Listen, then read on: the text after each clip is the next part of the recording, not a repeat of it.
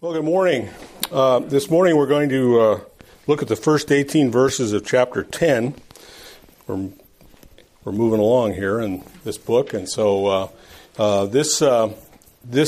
entitled this one, Christ the Better Sacrifice. Better is a term that runs throughout the book of Hebrews. The actual Greek word that is used literally translates better when it talks about Christ. Generally, you'll find most guys in their commentaries, they put perfect, more complete or something. They want to use a different word than better, but the word is better. It's just the point is Christ is better. That's the real point that is being made throughout this book. So I kind of adapted that and said we'll call it that. Just kind of as somewhat of a bit of just a reminder. We're talking to a book that was written to a group of Hebrew Christians. Within their mix are people who are kind of floating around Christianity. They haven't really made a commitment to it. They're being pulled. All of them are being pulled by their Jewish relatives, and their whole history, of course, is the Levitical system. I mean, their whole life has been built on the Levitical system, and there's been a major change. And some of them are apparently having some difficulty grappling with that. And as a result, there's a tendency to keep one foot in the synagogue and one foot in the church for some. And there are some that are just kind of listening, but they haven't really made any kind of a commitment. And then there are the solid ones that are solidly convinced. And so to this group, this book is written, which is why we have a number of warning passages through it, which we're about to come to one after next week in chapter 10, probably one of the most major of the warning passages. But right now, he's continuing with his teaching on Christ's sacrifice. In chapter 9... In chapter 9, he kind of showed the essentiality of Christ's sacrifice. That was the theme there. It was essential. It had to happen. They couldn't go on under the system they were because that couldn't remove sin. It couldn't clear the conscience. Chapter 9 brought that up. It could not clear the guilt that we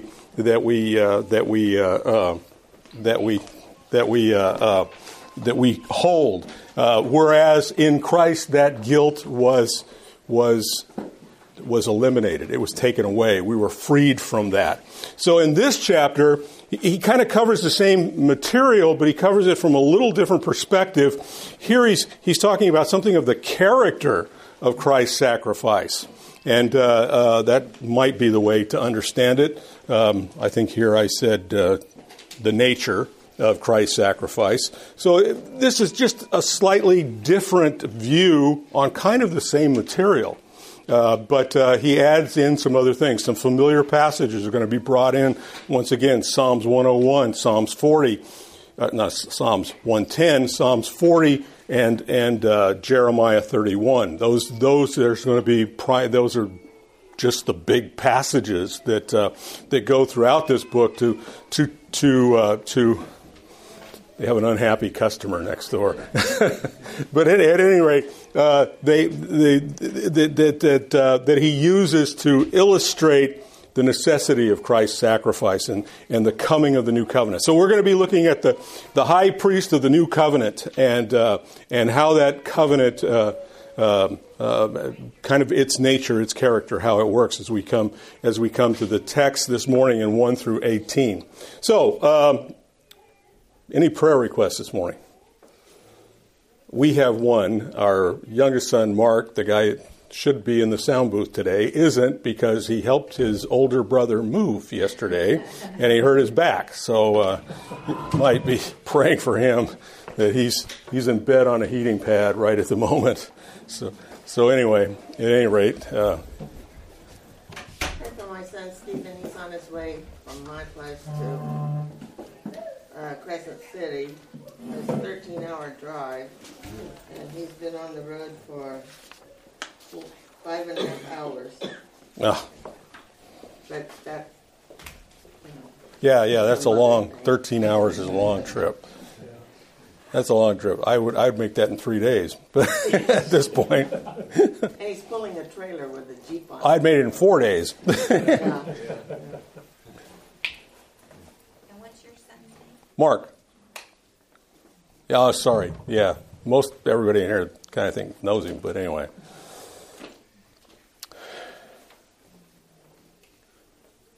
Okay. Hey, Warren, can I ask you to open this morning? Heavenly Father, we just come to you humbly, looking at your word and trying to apply that word to our lives. We know that you are in control of all that's going on, that the wish for us is to live quiet and peaceful lives. There are people around this world now that are Christians and know your Son who aren't leading that kind of a life. We do ask that you bless them, especially with your Spirit, and that you keep them in the palm of your hand and shelter them from things that could be happening. We do ask this in Christ's name. Amen. Amen. Okay, so we're going to begin first looking at the first 4 verses, which I entitled "The Shadows That Point to Christ." This is verse 10, verse 1. For since the law has but a shadow of the good things to come, instead of the true form of these realities, it can never be by the same sacrifices that are continually offered every year made perfect those who draw near. Otherwise, would they not have ceased to be offered, since the worshippers, having once been clean, would no longer have a consciousness of sin?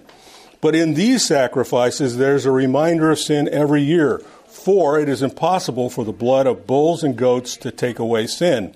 So here's the first thing he talks about. He talks about the fact that what he is saying here is he's contrasting, which is a major feature that's going to run through this verse. It's a major feature that is run through the entire book, but specifically in the first 18 verses of chapter 10, he's going to have these contrasts, and he's contrasting here the law or the Old Testament. Is what he's saying. He's saying the Old Testament law, specifically the Mosaic law, the Mosaic covenant, but in fact, the whole of the Old Testament was a shadow pointing to the coming Messiah. That's what he's telling us here.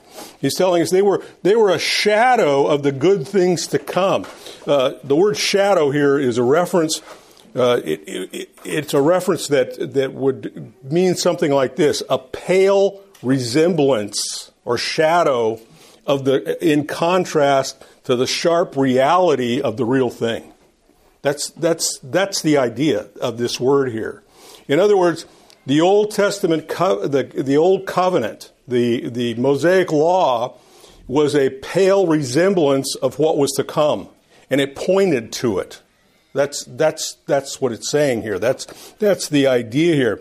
The shadow is an indicator. It says the shadow was an indicator of the good things to come. Back in verse 11 of chapter 9, he said, "But when Christ appears as high priest of the good things to come, then through the greater and more perfect tent, not made with hands, that is, not of this creation, he entered through once and for all the holy place not by the means of the blood of goats and calves, but by means of his own blood, thus securing eternal redemption." That's what he's talking about here, eternal redemption. Those are the good things to come.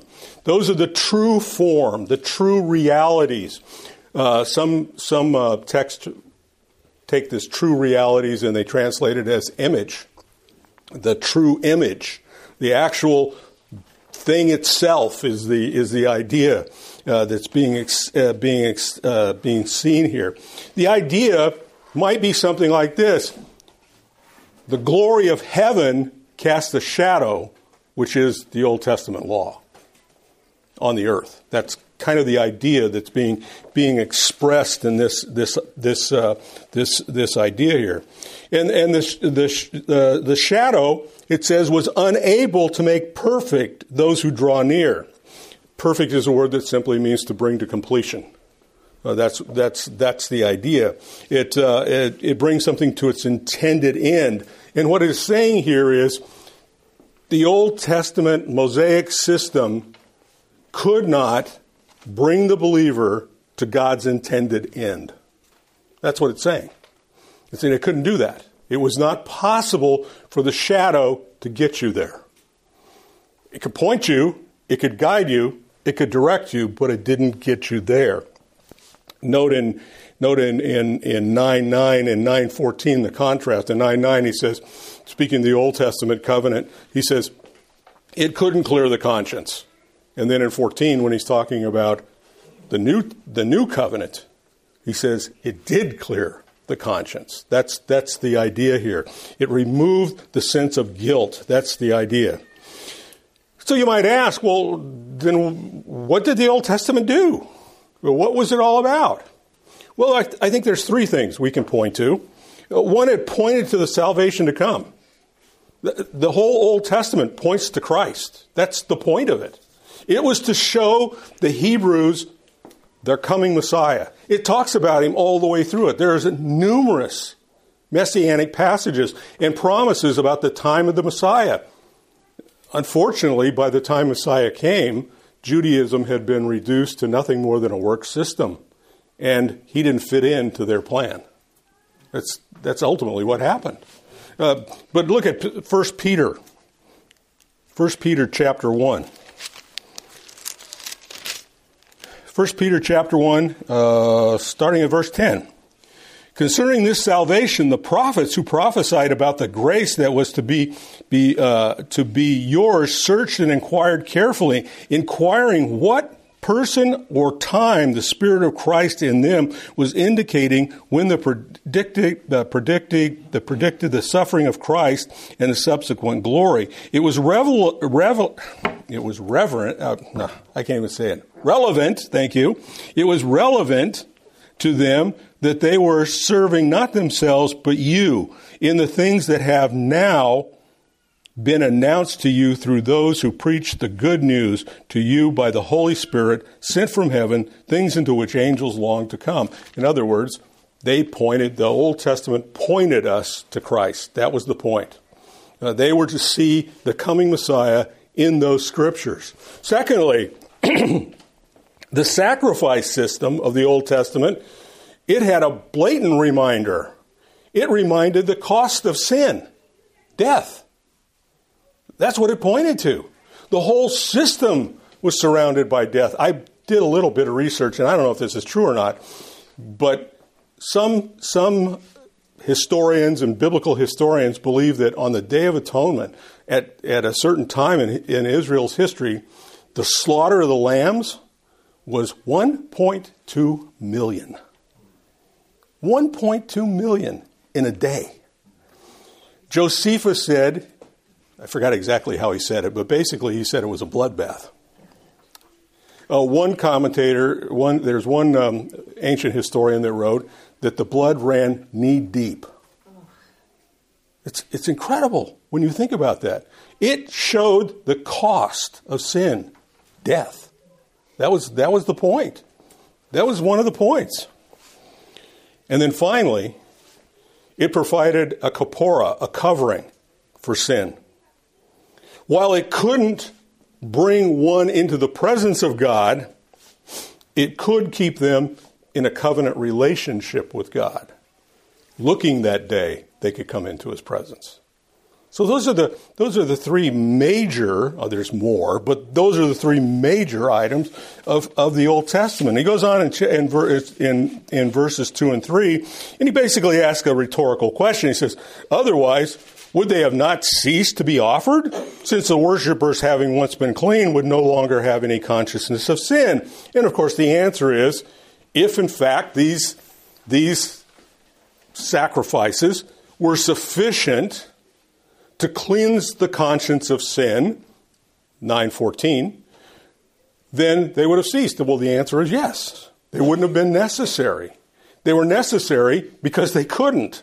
So it had to continue year after year. It was a continual, a repetitive kind of idea. They didn't remove sin and its guilt.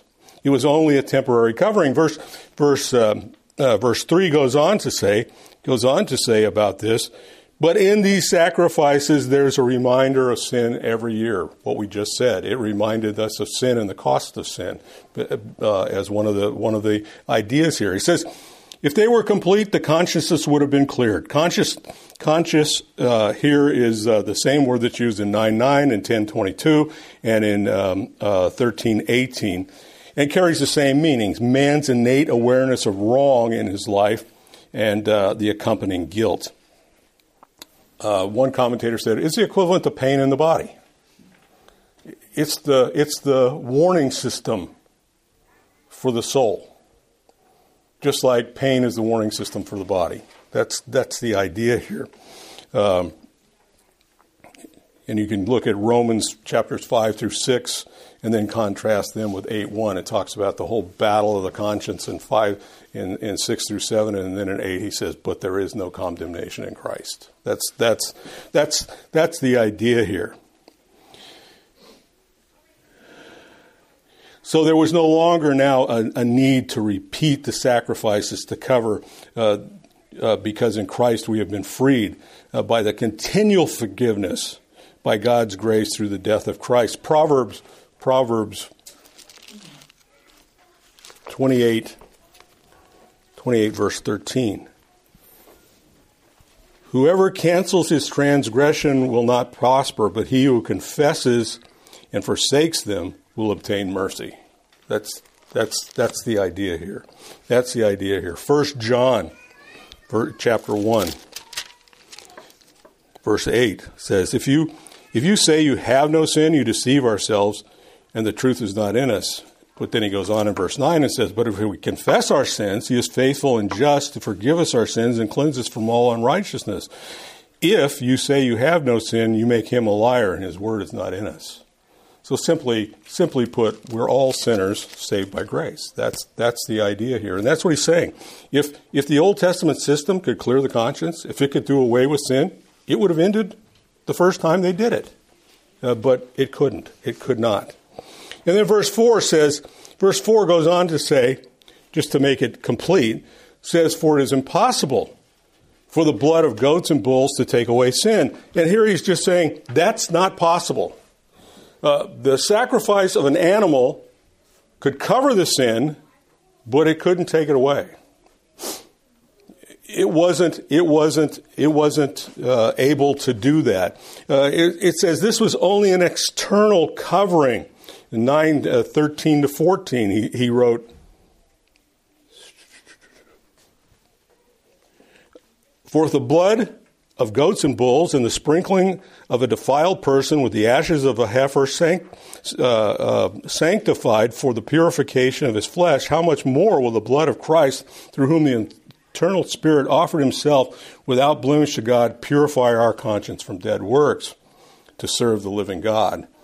This is the idea here. They weren't able to do that. They were not complete. They were only a temporary to cover it. Incidentally, Romans 10:4 tells us Christ became the end of the law. He is the end of the law.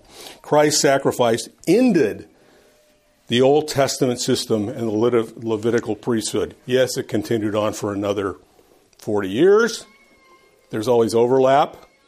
But then it had a very dramatic close when Titus Epiphanes sacked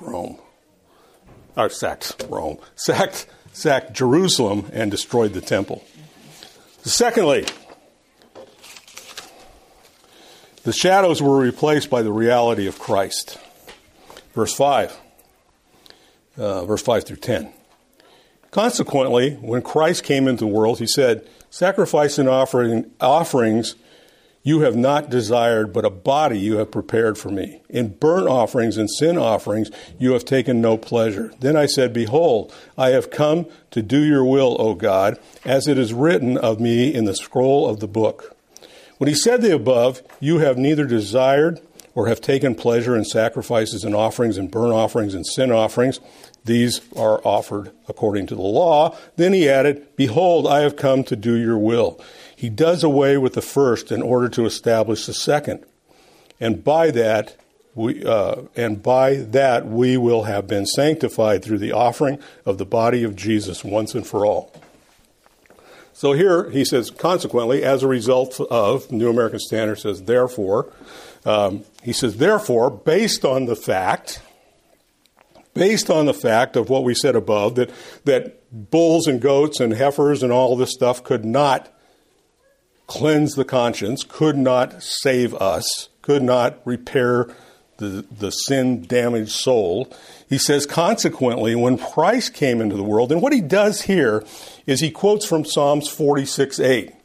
Now, 40 is a psalm written by David, in which David applies to himself. The author of Hebrews, an inspired writer, says he put it in the words of Christ. He put it in the mouth of Christ, That's what he's doing here. He's changed the pronoun from David to Christ. That's what he's doing in this text. He's basically taken Psalms 40, and what he is telling us is that Psalms 40 is messianic. It's speaking of Christ. That's what it's speaking of here. And so we accept that because a New Testament inspired writer told us to. That ultimately is the answer to that. But he's saying consequently, as a result of the fact that animal sacrifices could not do away with sin, verse 5, Christ came into the world. And that's just a Hebrew euphemism for Christ was born. We say that. Oh, the new baby just came into the world. That's what that means. He was born. And then he quotes from Psalms 46 through 8. And the author applies these words to Christ. Sacrifice and offerings thou hast not desired. Now he delineates the items here. He says burnt offerings for sin you've taken no pleasure. And he goes on down later on. Verses 8 through 10 are basically a commentary on Psalms 40, and he lists basically the major elements of the sacrifice of the Mosaic law. That's what he's doing here, how the Levitical priesthood operated. And he's basically using that to say the whole of that system is not what you desired. That's what he's saying. Now, we need to make a little bit of a run backwards into theological history here because we need to understand a couple of things about sacrifices. The first sacrifice that we find in Scripture is in Genesis 3. At the expulsion of Adam and Eve after their sin from the Garden of Eden, God took an animal and made a kapora, a covering, for Adam and Eve. He slaughtered an animal and used animal skins. Incidentally, I don't know if you've ever thought about this, but the picture is the gates of Eden with two angels standing there with flaming sword with a bloody sacrifice between them. The mercy seat. That's the picture. Now, in the next chapter, the two offspring after their fall, Cain and Abel, decide to bring offerings to God. Now, there's nothing that says they were required to. We don't have a lot of fill in here. All we know is that they did. Cain brought a grain offering. Abel brought he was a farmer. Cain was a farmer, so he brought the work of his hand. Cain, or Abel, on the other hand, was a sheep herder. So he brought a bloody animal sacrifice. God accepted Abel's. He rejected Cain's. Now, there's all kinds of theological implications about that. You can take it that Cain was under a work system, whereas Abel was under a blood system, which I kind of buy. But there is one thing that Hebrews is going to tell us about Abel's offering that's significant to us in our service and how you got saved. And incidentally, what brings salvation to Old Testament believers. One chapter over, chapter 11, verse 4. By faith, Abel offered to God a more acceptable sacrifice than Cain, through which he was commended as righteous. God declared him righteous. That's called justification, incidentally. God commending him by accepting his gift, and through his faith, though he died, he still speaks. Salvation comes through faith. Why was Abel acceptable? Because he brought his sacrifice in faith. Why are we acceptable? Because we accepted the sacrifice of Jesus by faith. It's always been that way, since the dawn of creation till now. That's what this is saying here. He's making it very clear. The sacrifices themselves, yes, played an important role. They pictured a number of things. They pictured the sacrifice of Christ. They pictured death. They pictured what it took to cleanse sin-stained consciences. But they were not the primary focus. Faith was. And so he says here, he's not totally satisfied. He's not satisfied with just the offerings. In other words, the rote going through of a ritual doesn't save you. Amos chapter 5. Chapter 4 first. Amos chapter 4, verses 4 and 5. Come to Bethel and transgress, to Gilgal and multiply transgressions. Bring your sacrifices every morning and your tithes every 3 days. Offer a sacrifice of thanksgiving, which is leavened. Notice that these are all unacceptable sacrifices. And proclaim free will. Offer offerings. Publish them. For so you love to do, O people of Israel, declares the Lord. Those are all unacceptable sacrifices, incidentally. But leaven's not acceptable, and making a big to-do about how much you're giving is not acceptable. Those are not acceptable. Those are for the praise of men. And then in verse 5, in chapter 5, verses 21 and 20 through 25, he says this: I hate. This is God speaking. I despise your feast. I take no delight in your solemn assemblies.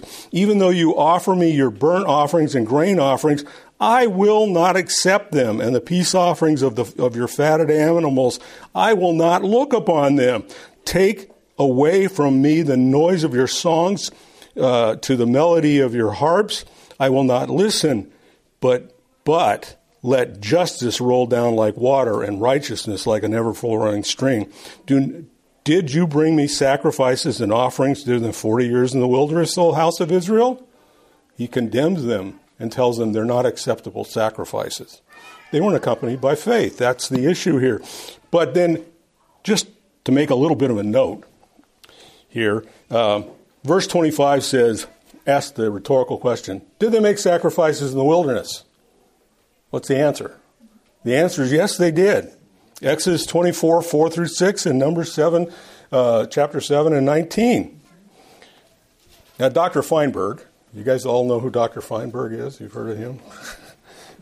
Dr. Feinberg is probably one of the eminent professors in Old Testament, and particularly in Hebrew. And he was professor emeritus at Talbot Theological Seminary.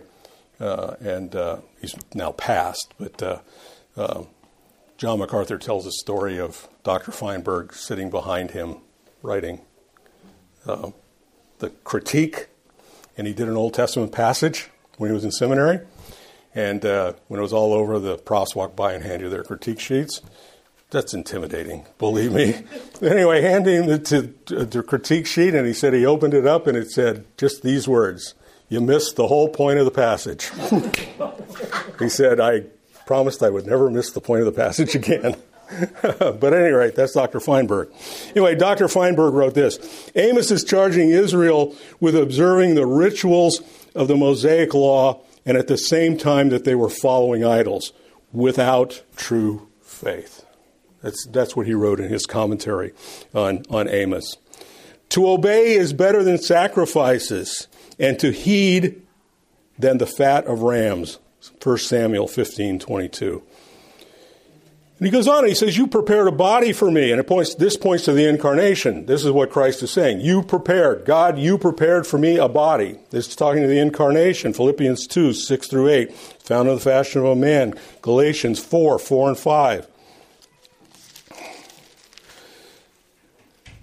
But when the fullness of time had come, God sent forth his Son, born of a woman, born under the law, to redeem those who are under the law, so that we might receive adoption as sons. And because you are sons, God has sent the Spirit of the Son into your hearts, crying, Abba, Father, so that you are no longer slaves, but sons. And if sons, then heirs of God. That's the idea here. This is what he's talking about. That in the fullness of time, Christ came. In other words, we could say at precisely the right moment in which God wanted it to happen, it happened. That's what he's saying here. And then verse 6, he goes on and he says, I have no pleasure, further expressing God's displeasure with their ritual sacrifice that wasn't accompanied by faith and had no repentance involved in it. It was just a rote ritual is the idea here. Psalms 51:17, the sacrifices of God are a broken spirit and a contrite heart. O God, these you will not despise. Isaiah 1:11 and 15 through 18, you can cross-reference that with that. And then verse 7, he returns back to 5 and 6, talking about them in relationship to them. He says, Then I said, Behold, I have come to do your will, O God, as is written to me in the book of the scroll. The book of the scroll, for example, in Isaiah chapter 53, verses 4 and 5, it talks about the coming of Messiah. That's the whole idea there. There's a number of other Old Testament passages. That's the only one I wrote down. And then he quotes from Psalms 40:74 about he has come to do the will of God. Mark 14:36, Jesus said, Abba, Father, all things are possible for you. Remove this from me, speaking of the crucifixion. Remove this from me, yet not what I will, but your will. The idea is that's what Christ came to do. He came to pay the price, to be the sacrifice, and he came to do it in the full will of God. And the verses 9 and 10 then become a commentary on verses 6 through 8. He says, When he said this above, you have neither desired nor taken pleasure in the sacrifices and offerings and burnt offerings and sin offerings. Those are offered according to the law. And that's pretty much the whole of the Levitical sacrifice system that he's talking about here. You can throw in anything else, all the little details that went with it, but that's the major overview of it. He says, Then he added, Behold, I have come to do your will. He does away with the first in order to establish the second. Basically what he's saying here is, I came to replace the contract God made with you. I came to update it, if you will, to rewrite it. I don't know if you've ever been in contracts, but there are times you renegotiate a contract. And when you renegotiate a contract, what happens to the old contract? It becomes null and void. It goes away. Now, that's what God did. He made a contract originally called the Old Covenant. Covenant just means could be translated in our modern day English, contract. We don't like to use that. It doesn't sound very religious. But that's what it was. It was a contract. And he says that contract needs to be updated.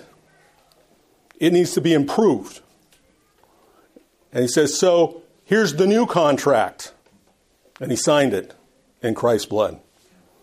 And when he did, the old contract went away. It was no longer valid. It was now invalid. It was obsolete.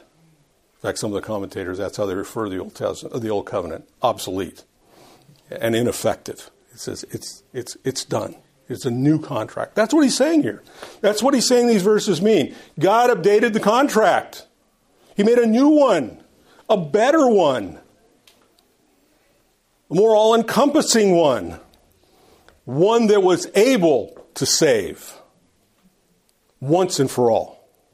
Because he's going to go on and say, and by that will we have been sanctified through the offering of the body of Jesus once and for all.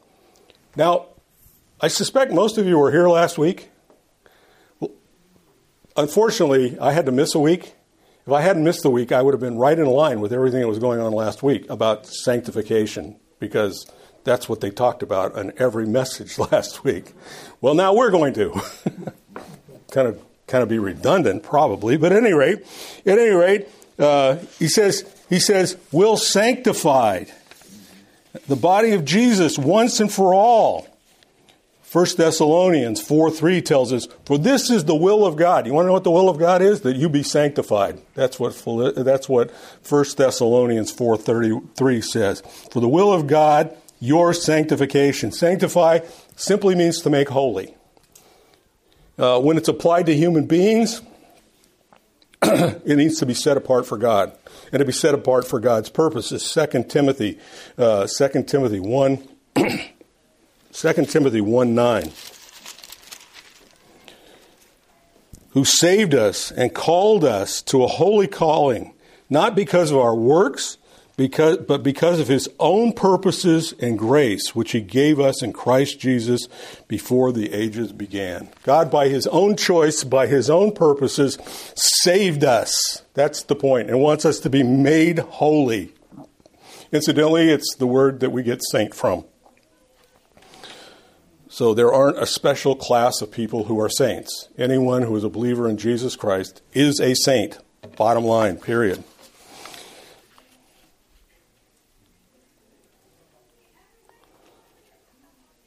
Incidentally, in sanctifying you, in the act of Christ's sacrifice, which this is talking about positional sanctification. We talked about the 3 different forms of sanctification last week. This is talking about positional sanctification.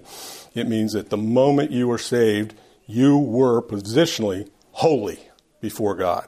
That's what it means. Incidentally, that fulfills 1 Peter 1:6, where God says, you shall be holy, for I am holy. You don't become holy in your actions. God made you that way by his action. That's what this is saying. Positionally, that's where you are today. Now, in this life, we're under progressive sanctification. We're, according to 1 Corinthians, we are being changed from glory, 2 Corinthians, from glory unto glory. The Greek verb is a perfect participle with a finite verb. It's the strongest way to show that the believer's continuing. It's probably the strongest way that language can be used to say you're saved now and forever. It's a guarantee of your salvation. That's what this means. It's a permanent, continuing salvation. The author of the body of Jesus Christ was once and for all sanctified, those who place their faith in him. 10:10 points to our sanctification as well, but it's going to do it from a little different angle. It's a different verb that's included with it, but here it is a permanent, continuing act. You are sanctified. In verses 11 through 18, we're going to call this the perfect sacrifice offered by Christ. So in verse 11, he says this: for every priest stands daily at his service, offering repeatedly the same sacrifices, which can never take away sin. But when Christ had offered for all time a single sacrifice for sin, he sat down at the right hand of God. I'm going to stop there for a minute, because what I want to do here is just talk about, once again, we have a series of contrasts. I want to talk about the contrasts here. We've been over these before. This is kind of repetitive, but it's important to understand this. Is what it's saying here is it's comparing the work of the Old Testament high priest with the work of Christ as high priest. And first of all, it says it speaks here of the priest standing daily at service and offering repeatedly. So the first thing we see is it has many priests. In the Old Testament, there was a high priest, and he had hundreds of fellow Levites who were priests who served in the temple. And that's the first contrast. There were many priests. In Christ there is one and only one. Secondly, the high priest in particular, and all the other priests who served in the temple, they were standing. There were no chairs in the furniture of the temple. There was no place to sit down. They stood. In contrast, Christ is currently seated at the right hand of God. His work is finished. He's seated. Thirdly, the offerings of the Old Testament priest were repeated often, over and over again. It's most of the time in Hebrews he's referring to the Day of Atonement, which was annual, but there were continual priests sacrifices going on. And he's saying that the sacrifices were repeated over and over and over. It says of Christ, it was once and for all. It was never to be repeated. It was done one time. And that leads us to fourthly, because of that, it's obvious then that the Old Testament system was ineffective. It couldn't save. Whereas the New Covenant was effective. It completely removes sin. The Old Testament priests stood because their work was never done. It was just never done. Franz Delitzsch wrote in his commentary on Hebrews, he said, "The priest of the Old Testament stood timidly and uneasy in the holy place, anxiously performing his awful service there, and hastening to depart when the service was done, as from a place where he had no free access and could never feel at home. Whereas Christ sits down in the everlasting rest and blessedness at the right hand of majesty in the Holy of Holies, his work accomplished, and he awaits his reward." That's the picture of this contrast. You understand the Old Testament priest, when he entered the Holy of Holies, when the high priest entered the Holy of Holies, he didn't know if he was coming out. Because if he had done anything wrong, he was dead. That's what he's talking about. It was uneasy and anxious, and he wanted out of there as fast as he could. In fact, as Josephus says, they tied a rope around his foot to drag him out just in case, because nobody could go in and get him. That's the way the system worked. But Christ is seated at the right hand of God, waiting his reward. Incidentally, that's you and me. Just kind of a question that happened in my stupid little brain. After God left the temple, or left the Holy of Holies, did they still have that fear, or would they still die if they had sin on it? Apparently, they still had a certain amount of fear about it. Text that really doesn't say. You'd have to read in one way or the other. But once the Shekinah glory left, I can't answer that completely, but I would think they did. They still went through all the ritual and all the program. They didn't stay in there. They went in, did what they had to do, and they got out. They still stood. They didn't change the system any. But the problem was they thought the ritual saved them. So as a result, yeah, they probably still had that innate fear of being in there. That's what I would assume. Well, that was this crucifixion. That wasn't last. No, he was talking about when the Shekinah glory left the temple in Ezekiel.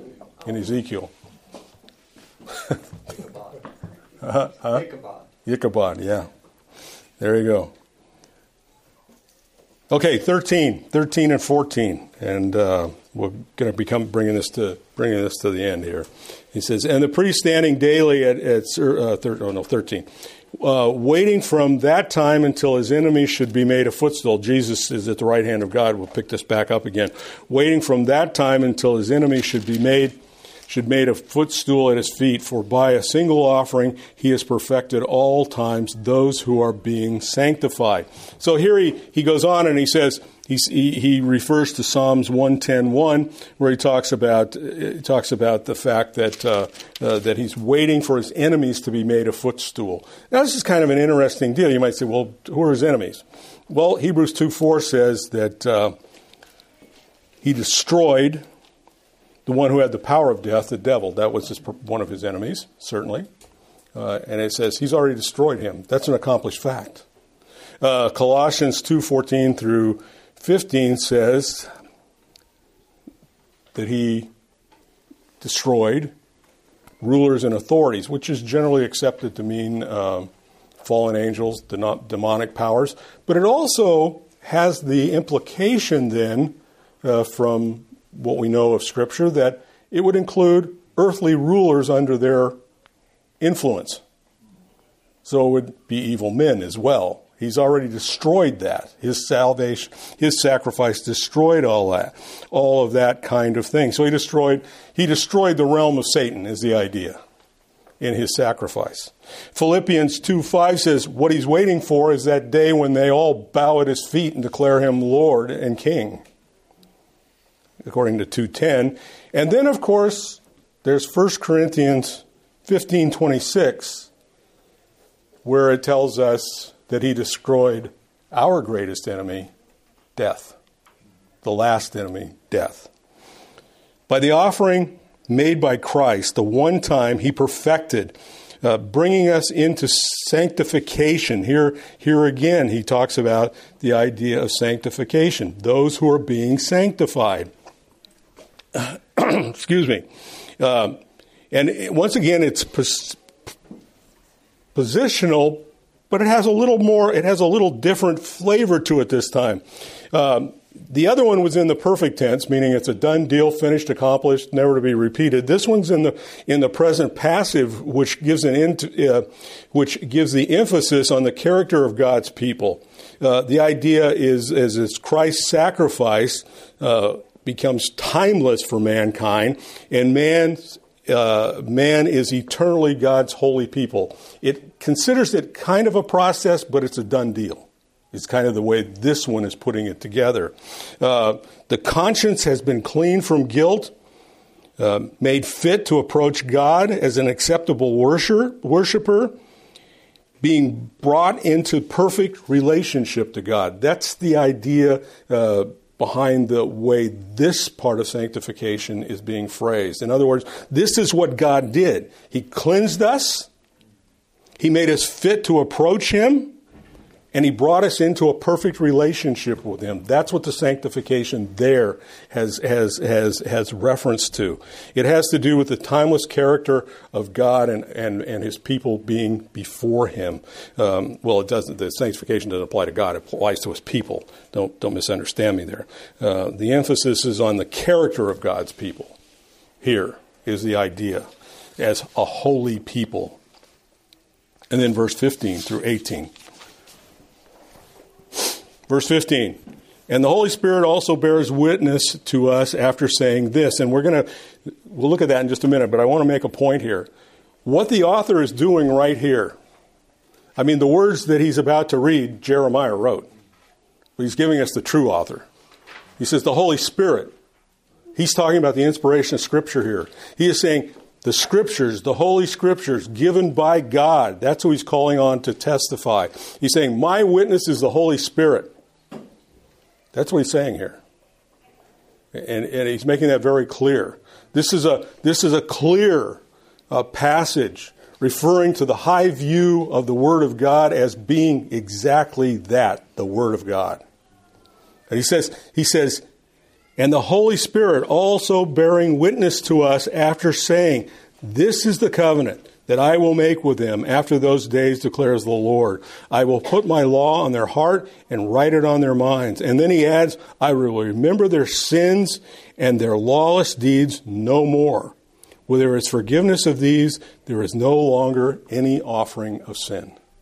So what he's saying here is he's saying the Holy Spirit himself has declared this. He bears witness to this reality. Excuse me. And this is Jeremiah 31, 33, and 34. The new covenant takes the law of God. It takes the word of God, in other words. It takes that covenant and it puts it into our hearts and our minds. It makes it not an external law that we are to obey. It makes it an internalized law that is a part of us. That's what he's saying here. He's saying it's in our hearts. By doing this, we now have the power to obey it. That's the idea here. The will and the power to obey, because it's in our hearts and our minds. It's become a part of us. It's intrinsic with us. It's a part of our very being, is what he is saying. That's what the new contract is. The old contract was external. Do these things. This contract says it's now internal. It's part of you. It's a reality of who you are. It's very much a part of you. And secondly,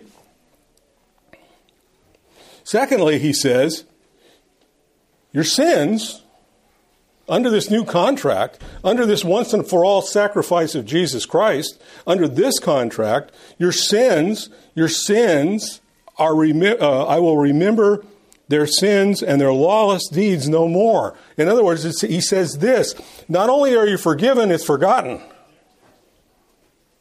Sin is removed and it's forgotten. It's not going to be brought back up.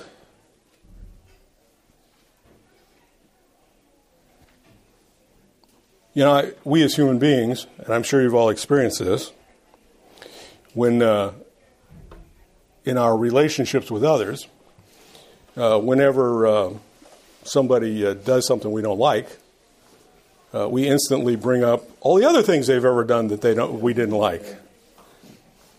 You know, that's what happens. And we go through the litany of all these things. This text says God doesn't do that. God doesn't bring up your past. It's done. That's what it says. He assures us that our sins are eternally blotted out and never brought up again. And then he goes on and he says that where there is forgiveness of these, there is no longer any offering for sin. He says, if your sins have been forgiven and God isn't going to bring them up again, why would we need an offering? It's been presented. It's been accepted. It's been applied. Understand that. You are forgiven. You have been sanctified as God's holy people and given access to Him. And He's not going to say, hey, remember when you did that? That's not going to happen. That's done. It's done away with. You're His child, as it said here, an heir and joint heir with Jesus Christ. F.F. Bruce wrote this on this verse. He said this, in Hebrews 8, the oracle of Jeremiah, if you remember back, we saw this same passage in Jeremiah 8. The oracle of Jeremiah 31 through 34 was quoted in order to prove the obsolescence of the old economy. Now it's quoted again in order to establish the permanence of the era of perfection inaugurated under the new covenant. God has spoken in the Son, and He has no word to speak beyond Him. Revelation 1:1 begins by saying the revelation of Jesus Christ. Revelation 2:21 and 18 gives the warning, don't add and don't take away. The word is complete. God has spoken. Any comments or questions this morning? Let's pray. Father, our God, we give you thanks this morning. We thank you for the magnitude of your salvation that we have only scratched the surface of this morning. But the fact that in Christ, we have been made holy and acceptable before you. We have entrance to you. We have access to the very throne room of God. And that you hear us and you receive us and you receive us in the beloved. And we give you praise and thanksgiving for that. And we thank you, Lord, that in that you removed our sin and it's never to be brought up again. And may we live lives that emulate that before a lost and dying world. May they see Christ in us today and every day until you come. For we thank you and we praise you in the name of our Lord Jesus. Amen.